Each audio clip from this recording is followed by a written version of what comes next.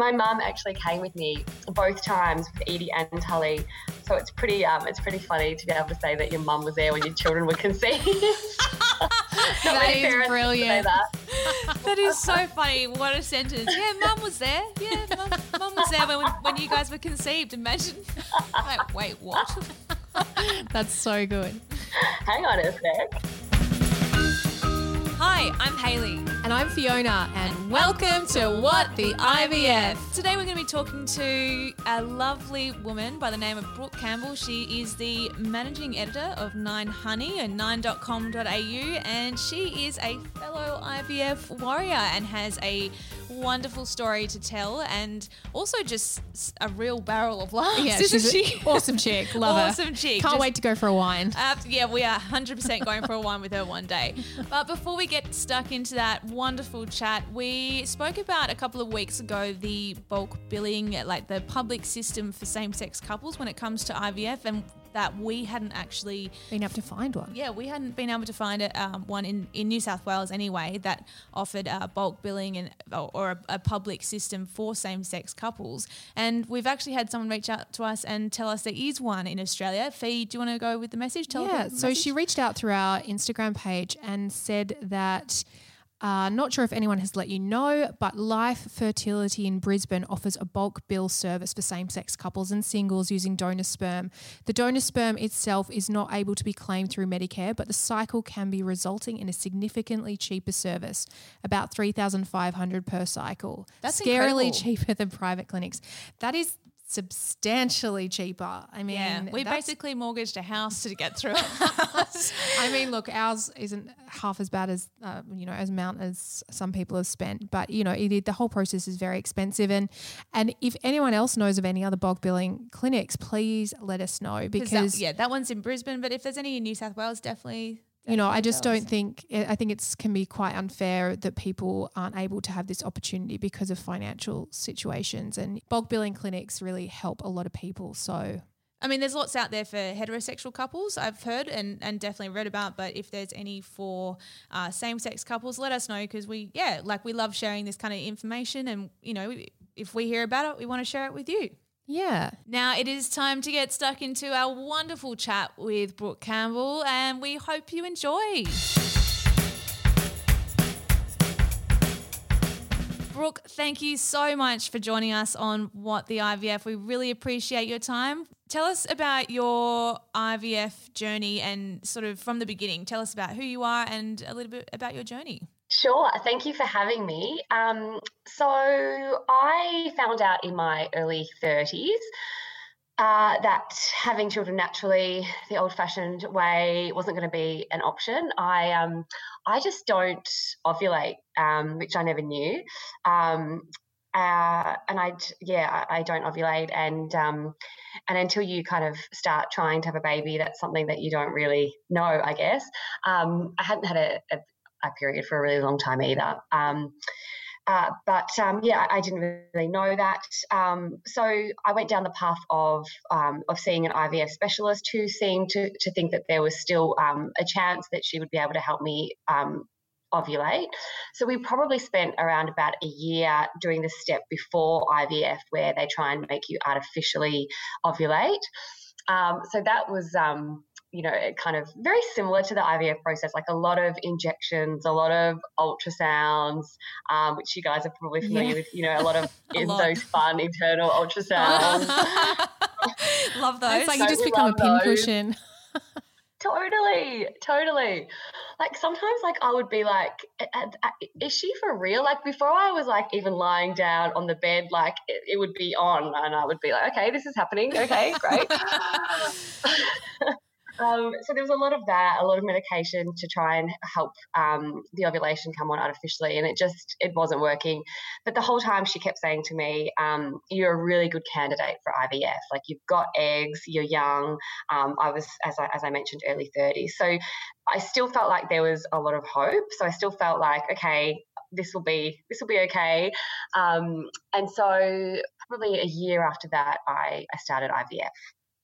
I guess that was with my first daughter, who's now five and a half. 5.5 according to her. It's so funny how they always do that. I'm 5 3/4. Oh, seriously, I know if she heard me say that she was 5, I'd be in so much trouble.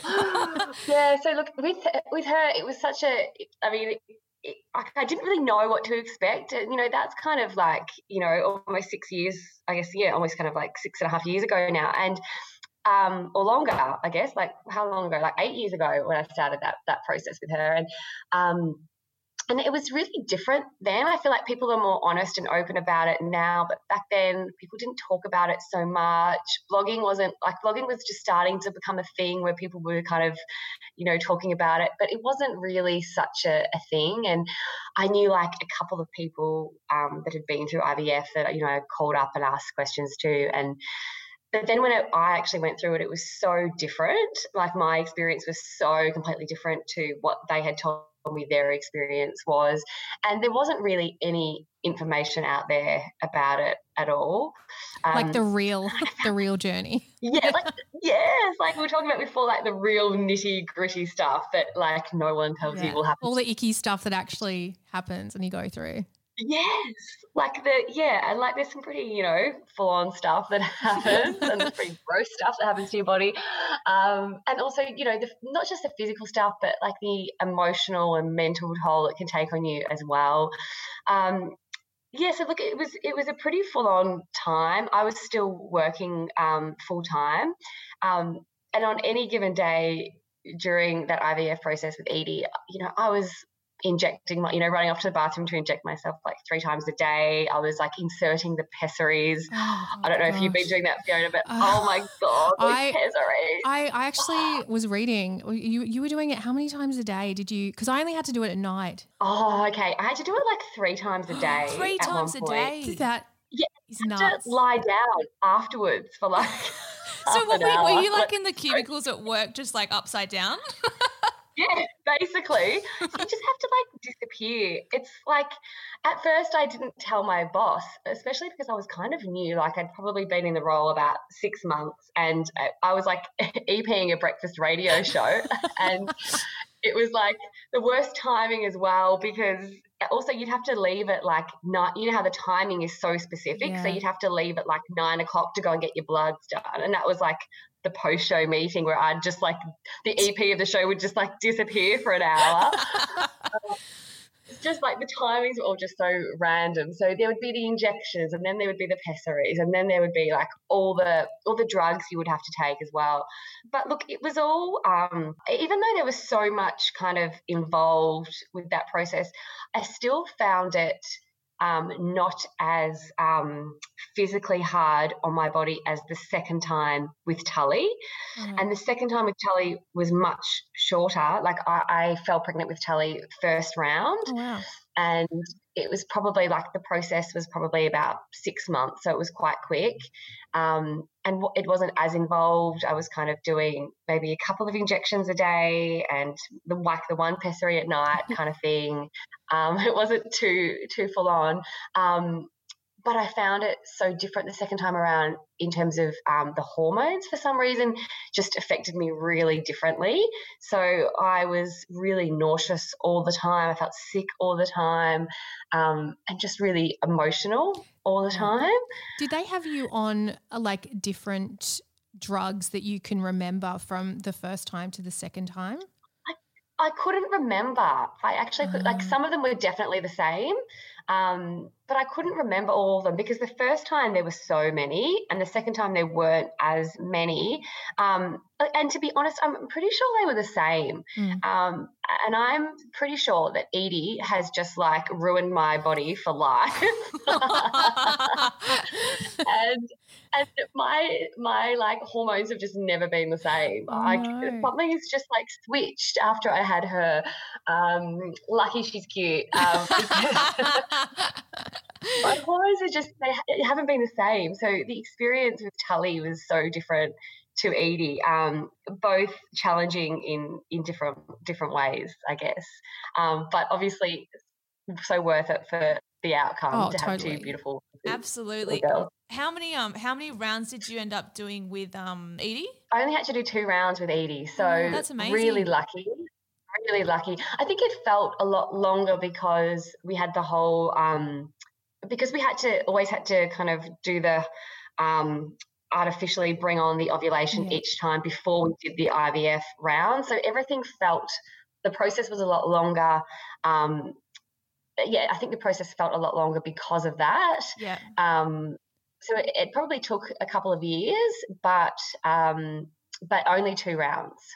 So would you be doing like, because I mean, when you're doing IVF, I guess you do like what is it, a couple of weeks of injections pre. But were you doing like basically injections like all year round, almost every week when you were trying, because you were doing the ovulation and then the. Oh well, no, she was. Were you doing the ovulation first, and then they stopped that, and then she started IVF? Oh, okay, yeah, maybe. Were you doing that? Yeah, so we did tried to bring on the ovulation first for like probably around 12 months, and then we stopped that, and then we would started the IVF, but then before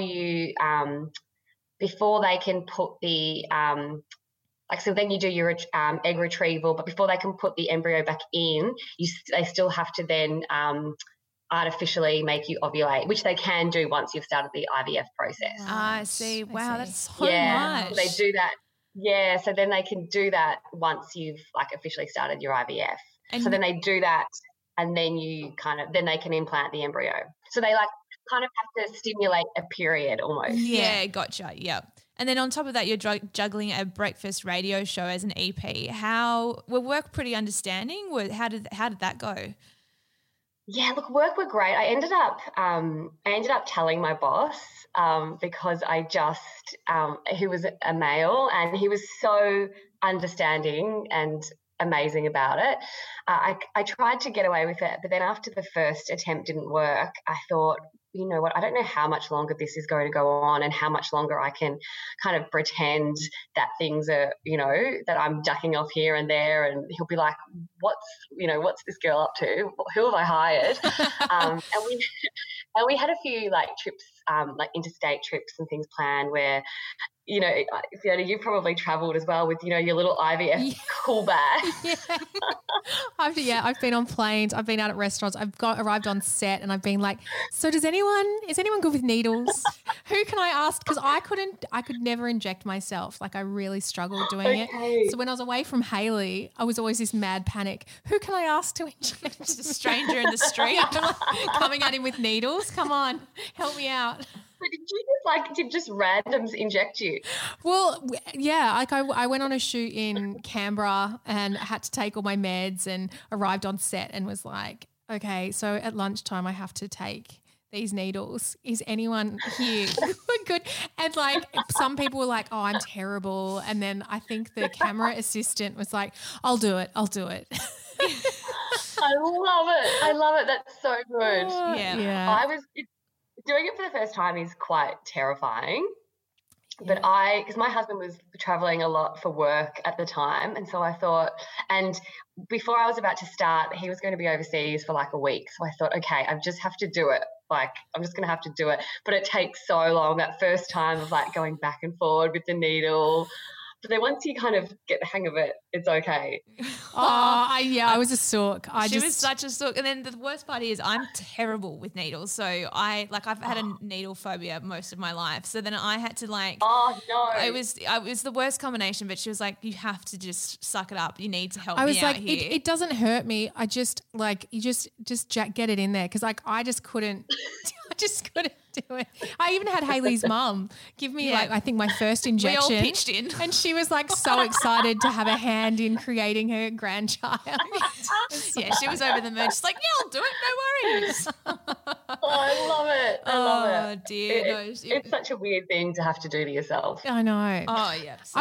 I was wondering, so did you always transfer fresh embryos, or did you have to No, frozen. I've always first one was actually with Tully, the frozen one that we had was like would have been like 7 years old.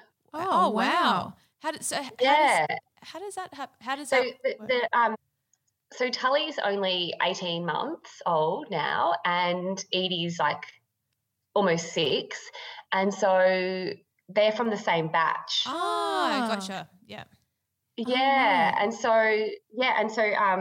I had Tully. Sorry, I had Edie in Melbourne, and then I had Tully in Sydney. So I had the eggs transferred from Melbourne to Sydney. The embryo, transferred from Melbourne to Sydney. And so Tully's egg has been frozen. Was frozen for like 6 or 7 years or 8 years. That's maybe. crazy when you think about it. Yeah, it is, isn't it? That is And it's crazy. quite a long time. Yeah. Because sometimes they say fresh is best. Well, we did one frozen transfer, which was unsuccessful, and then we did a fresh transfer, which was And that worked. successful. Yeah. But I only ever got one embryo per cycle, so yeah. Okay. It's kind of okay. So you had to do 2 retrievals. yeah. Yeah. Okay. Yeah. Okay. Yeah. And so will you guys take it in turns? Yes. Yeah. I'm Yeah. next. And then I'd be pretty keen to go again. But Yeah. She's like, let's have 3. let's I was have like, 3. let's start I'm with one 1. of 3, so Settle down, mate. Settle down. That's literally exactly what I said. I was like, hold your horses. Let's just start with 1 and see how we go. Well, definitely, like, we always wanted 2. our But fertility specialist said that to me on the phone yesterday because I said, we'll be back to see you, after the wedding for Hayley. And then who knows, you might see me again. He's like, oh, right, okay. Let's just see how you go with 2, shall we? yeah, he probably thinks we're mad. He's like, they haven't even had a baby yet and we're already planning for 3. Well, I feel like in our situation, you kind of have to plan it a little bit. Yeah, Unfortunately, yeah. it's not something Yeah. that can just Yeah. happen. That's true. Yeah. Yeah. Yeah, you do. You wrote a really interesting piece recently talking of embryos about the fact that you still have embryos on ice and what to do with them. How have you gone with that process and making that decision? Yeah, it's a tricky one because like the logical part of my brain knows that these embryos are like a group of cells, I mean, people look at them differently. Like some people look at them like a baby. I sometimes call them like my maybe babies. That's a good. I like that. They do kind of feel like my babies because they did form my 2 daughters, and they're not eggs, they've been fertilized, and and so I keep kind of paying that monthly storage fee to have them looked after, even though I 150 million trillion% do not want any more kids. Unlike you two who want 1 million. Yeah, we're just a breeding factory over here, apparently.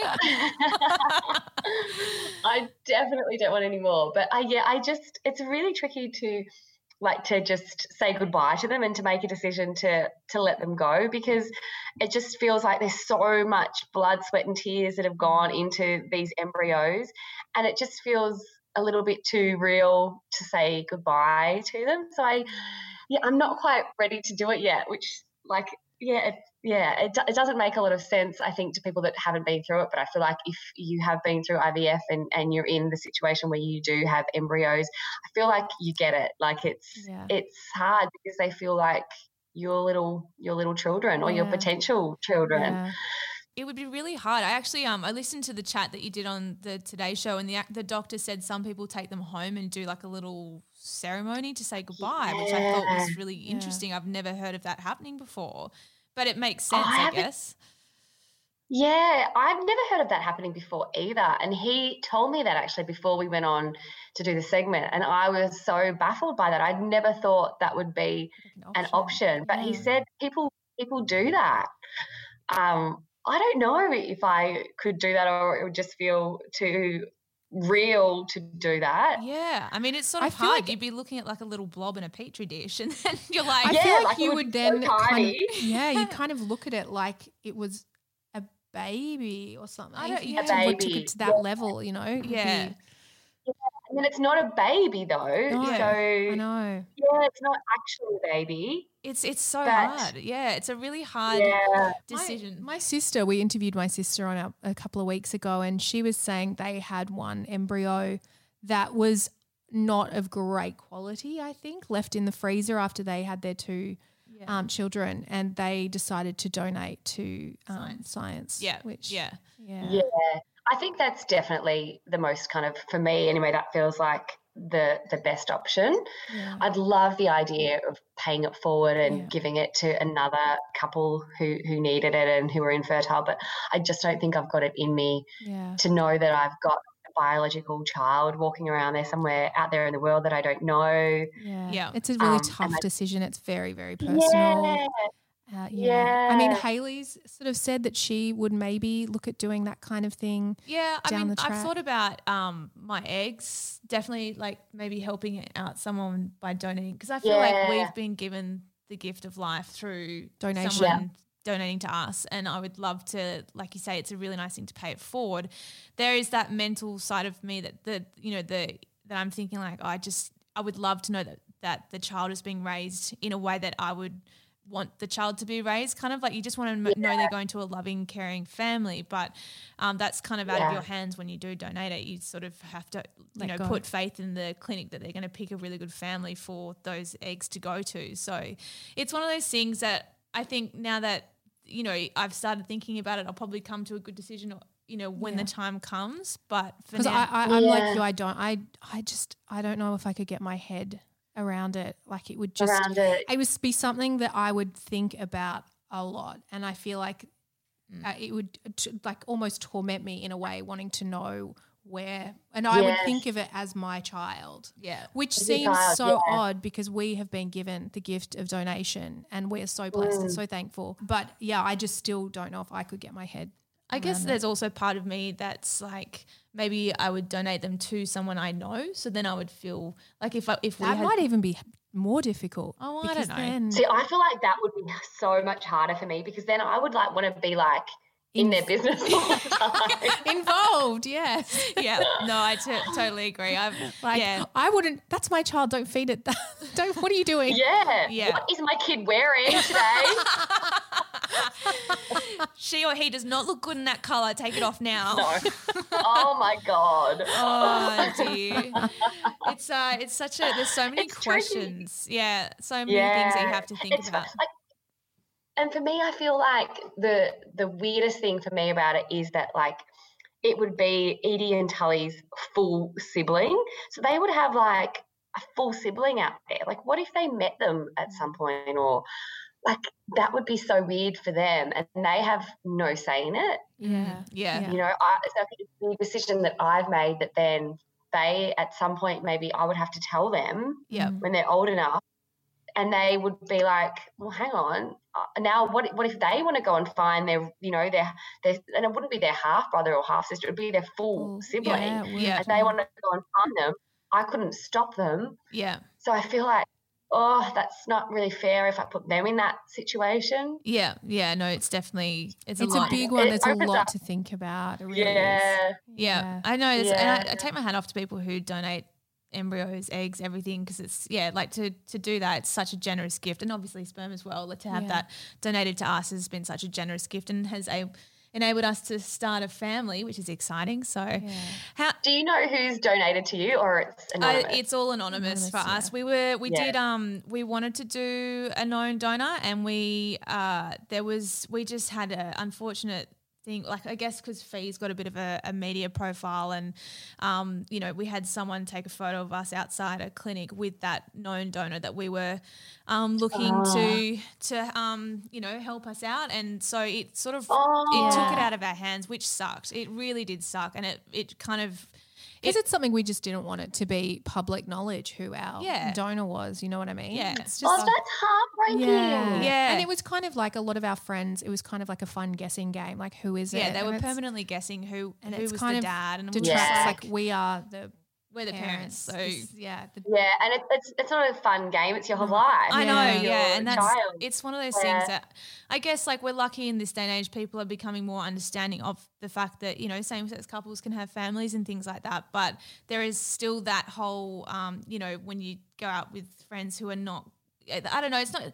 I think they're just still, people are still getting their head around it, and they're like, who's the dad? And I'm like, it's the terminology is not quite right. You're like, they're not the dad. It's more, they're the biological father, sure, but they are the donor. They're the donor to us, and they've given us an incredible gift. So, for us, it's unfortunately took it out of our hands in that you know, we were heartbroken because our donor at the time was incredible. Like he was amazing. He was a perfect fit for us. Like it was such a shame, but yeah, no. So we went down the anonymous route, and it's still been great. You know, we've been really lucky.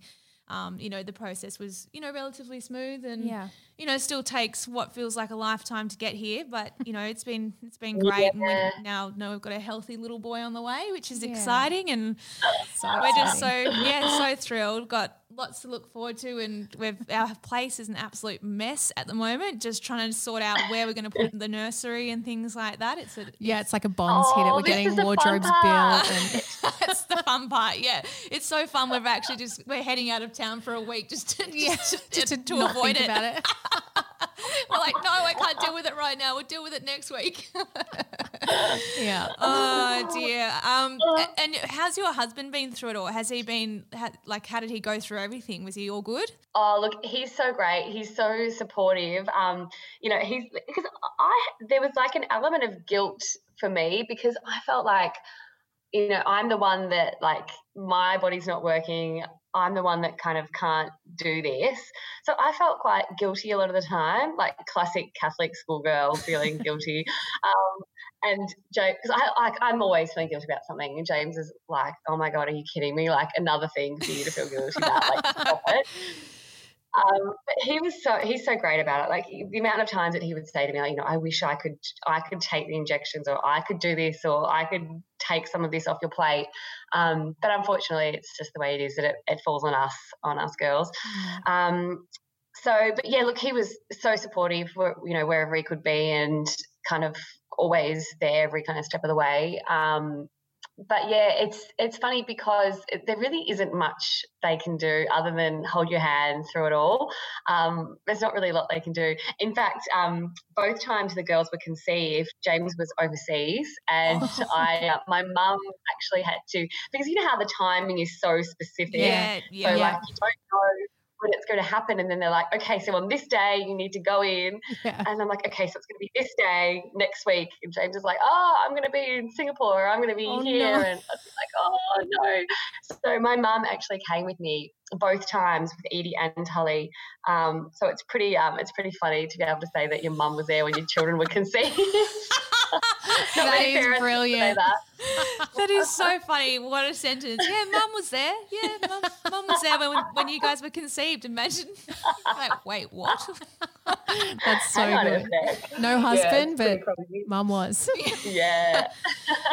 Oh, that's great. It sounds like he was really supportive.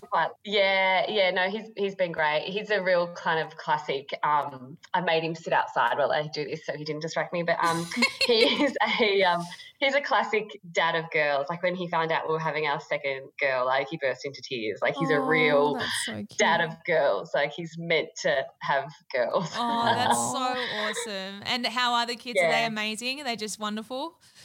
Yeah, they're great. It depends what day you ask me, but they're pretty great. It's so funny, like, you know, we're talking about how, like I was saying earlier, how different the IVF experiences were, and they're so different as well. Like, it's so crazy because you think you kind of have this experience and you have this child and you just kind of have the next one thinking it will be exactly the same, and they're just completely different kids, like both amazing in their own special ways, but just so different. So it's kind of, you know, it's like also new and exciting again, like with Tully. You know, you think you've got it nailed and you know what's going to happen, and then, you know, all of a sudden I know nothing again. But it's great. They're awesome. They're really awesome. Edie, my eldest one, is like just has so much attitude and she's so much sass, and you just would not want her any other way. She's awesome. She's so fun. She's so much fun. And Tully, my youngest, is really she's a real like mummy's girl, and she's really shy and fragile. And like really cuddly, which I really love because I don't think like Edie gave us a cuddle until she was like 3. Like she's so independent. So it's really nice to kind of and Tully will be my last. So it's really nice to have that like clingy and cuddly, even though I'm like, oh, I want you to be independent and do your own thing. But secretly I'm like loving that you're so needy.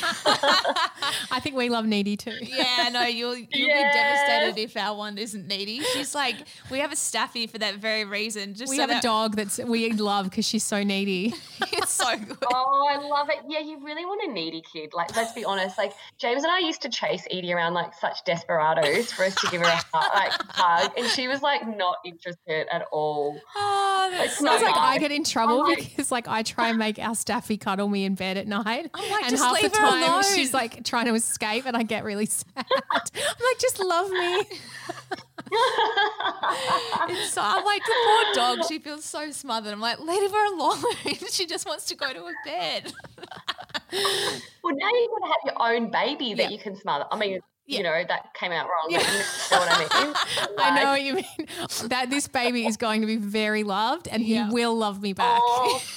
Oh, it's going to be so loved. It's going to be the most loved little boy. Yeah. And one day you can tell him how wanted he was. Yeah, absolutely. Yeah. Oh, thank you so much for telling your story and for joining us on What the IVF. It's been so lovely chatting to you and so fun too. It's been great. And thank you. Yeah, thank you again. And you know, I'm sure our listeners will really enjoy and appreciate your story and your journey. And thank you so much for sharing it. Yeah, thanks so much, guys. It was so lovely. Thanks for having me. Well, that was Brooke Campbell. What an absolute gem. She's such a good egg. She is a great Can't wait to have a wine with her. Absolutely. When you can. When I can actually have a wine. That's it for today, guys. Thank you so much for listening, and make sure you rate, review and subscribe wherever you get your podcast from. And you can catch us on our Instagram page too, @WhatTheIVF Podcast. And we'll catch you next time. Thanks, guys.